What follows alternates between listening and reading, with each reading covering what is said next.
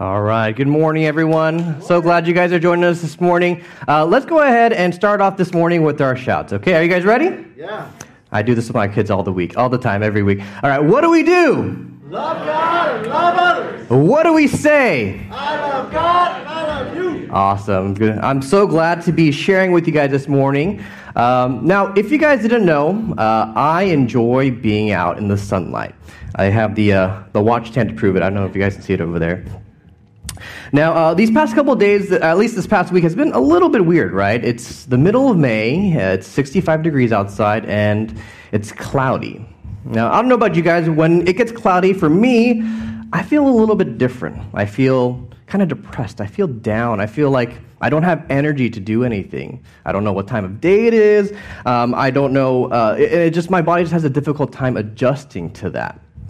But when that sunlight finally comes through, when those clouds start to clear, I feel different. I feel energized. I feel happy. I feel the warmth of the sun, and I'm just a happier person overall. I think sometimes our lives are like this as well. We have troubles and clouds hanging over our heads. It can be easy for us to feel depressed. It can be easy for us to feel like we're all alone. It can be easy for us to feel like there's no hope. But like those clouds shining through, God gives us rays of hope so that we can look forward to feeling joyful. It helps us feel connected with others, and it helps us feel happy with what's happening in our lives. So this morning I wanted to share from the book of Romans 3 rays of hope that God gives us in those times of trouble when clouds are hanging over our head. Now, the first ray of hope that God gives us is He gives us peace in our relationships. The second ray of hope that God gives us is He wants us to rejoice in our suffering. And the last ray of hope that God gives us this morning is He wants us to remember how much He loves us. So this morning, the first ray of hope that God gives us is He gives us peace in our relationships. It tells us here in the book of Romans, "Therefore, since we have been justified through faith, we have peace with God through our Lord Jesus Christ, through whom we have gained access by faith into His grace, which we now stand." You see, our relationship with God wasn't always on the best terms. We were sinners and enemies of God. We disobeyed Him, and time again, we deserved His punishment.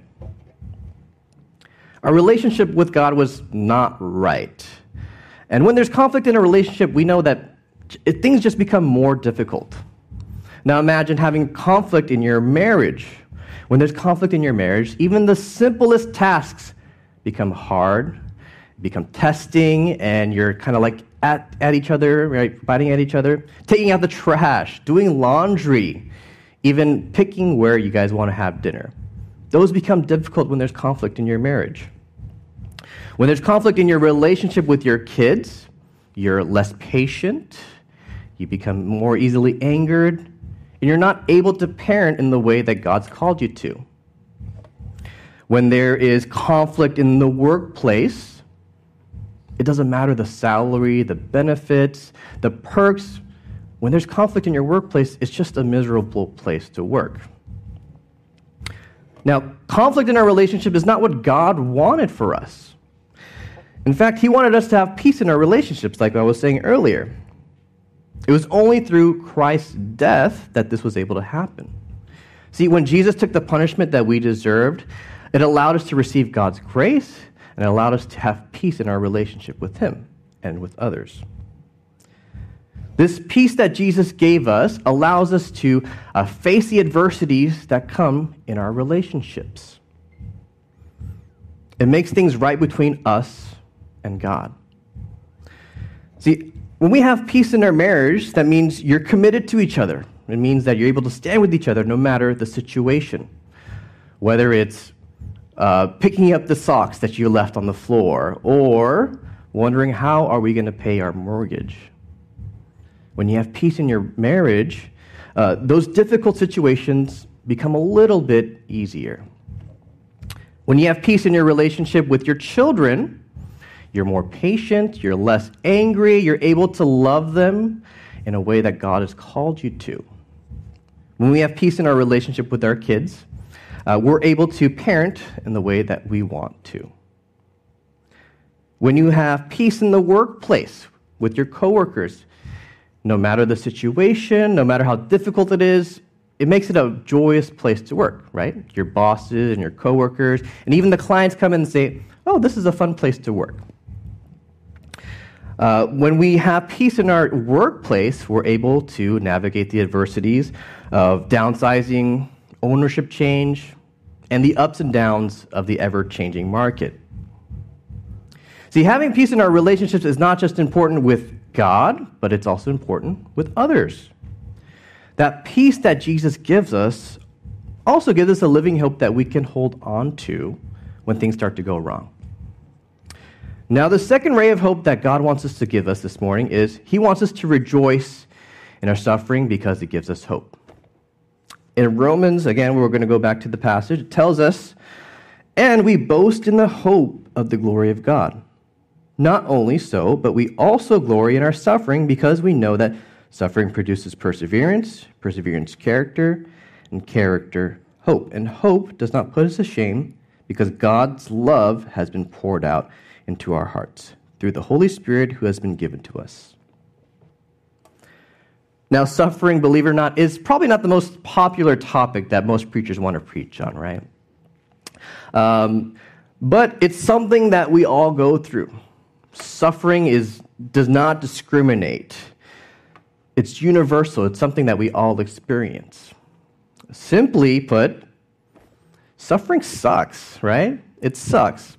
It sucks when you love someone or when you watch someone that you love dealing with health issues. It sucks when you watch a family member walk away from their marriage. It sucks when you're wondering when and where your next meal is coming from and you're unsure about that. It sucks when you experience something traumatic in your life and you have no one to talk to about it. Now, when we experience suffering, there are usually three responses that people have. The first is anger, apathy, or defeat. But as Christians, as those who have peace in our relationships with others and with God, when we experience suffering, God wants us to respond differently. We are called to respond differently. When we experience suffering, instead of feeling defeat, anger, or apathy, we should rejoice in that suffering. It sounds a little funny, right? You see, when we rejoice in our suffering, it makes us more reliant on God. When we rejoice in our suffering, it reminds us that when we are weak, He's strong. You see, rejoicing in our suffering is a lot like refining metals, right? If you guys know anything about smelting or blacksmithing, when you refine a metal, you put it through intense heat, and it melts it down, and all those impurities, they come to the surface and are scooped off, and you're left with this pure, heat-tempered metal. See, God uses our suffering not to anger us or to make us feel defeated or to make us feel apathetic, but He uses it to refine us. He uses it so that we can build perseverance. He uses it so that our character gets developed. He uses our suffering so that we can put our hope in Him. So maybe you've experienced suffering when grieving over a loved one who's passed away. When we rejoice in our suffering, we know that if they're a believer, they're in the best place that they can be with God. They're worshiping Him, and there is no other place that you'd want your loved one to be. When we rejoice in our suffering, or maybe you've experienced suffering when you profess your newfound faith to a group of your non-believing friends. They've antagonized you, they've persecuted you, they've even left you. They say, I don't want to be your friend anymore.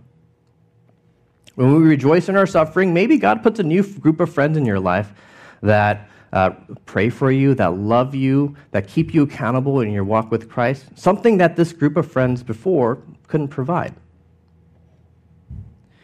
Maybe you've experienced a difficulty dealing with a neighbor, right? Not your friends, but an actual neighbor, someone that you live next to.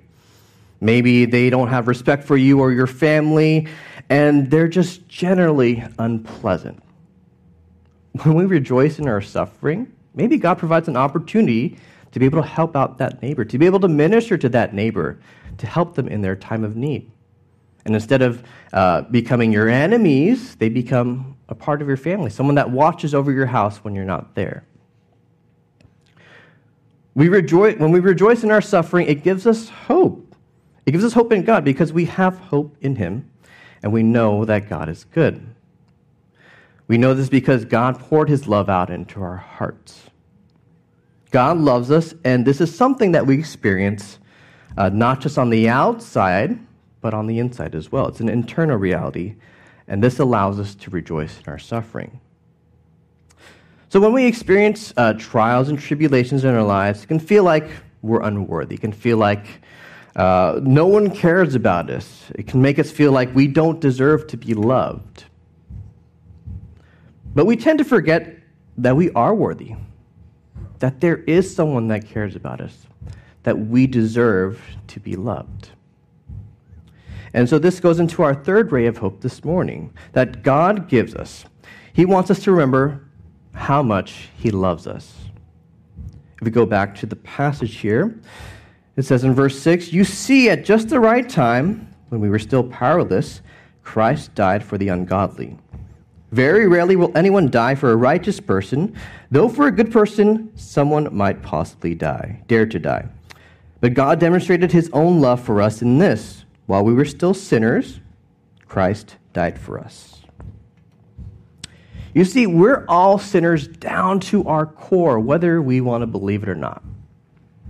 From the moment we're born to the moment we die, sin is something that we are completely powerless against.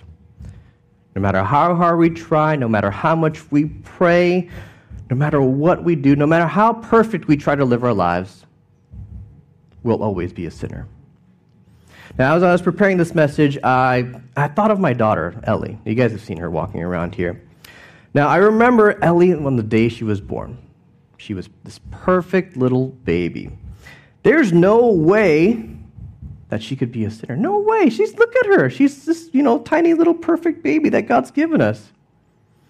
But parents, as you guys know, as she continued to grow, those cracks in that perfect facade started to fade away. She learned to say no. She began to throw temper tantrums. She developed this wonderful talent of selective hearing, right? As I began to experience these changes, I realized two things. The first thing I realized was that I'm not a perfect parent. And the second thing I realized was that my daughter is a sinner too.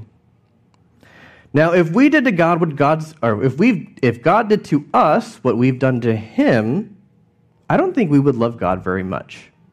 We've cheated Him. We've disobeyed Him, we've cursed Him, we've ignored Him, we've thrown Him aside, we've put other things before Him. We've done nothing to earn His love. We've done nothing to be worthy of His love. But you see, God wants to remind us that Christ's death, His death on the cross, made it so that we can be worthy of His love. Made it so that we didn't have to do anything to earn it. The love that God has for us saved us from our sin even when we didn't want to be saved. And this is how we remember that God loves us. That while we were still sinners, while we were evildoers, while we were enemies of God, while we still cursed Him and cheated Him and ignored Him, that He still loves us. You see, God still loves us even when our relationships aren't peaceful. He loves us even when we can't seem to rejoice in our sufferings. He loves us even when we put other things before Him. You see, God gave us the gift of salvation so that we would remember that while we sinned against Him, He still loved us. And this is what God wants us to remember in our times of trouble. So as we close out our worship this morning, my hope is that when those clouds start to form over your lives, that you remember that God gave us peace in our relationships with others, that we should rejoice in our suffering, and that God loves us, despite how much we've sinned against Him.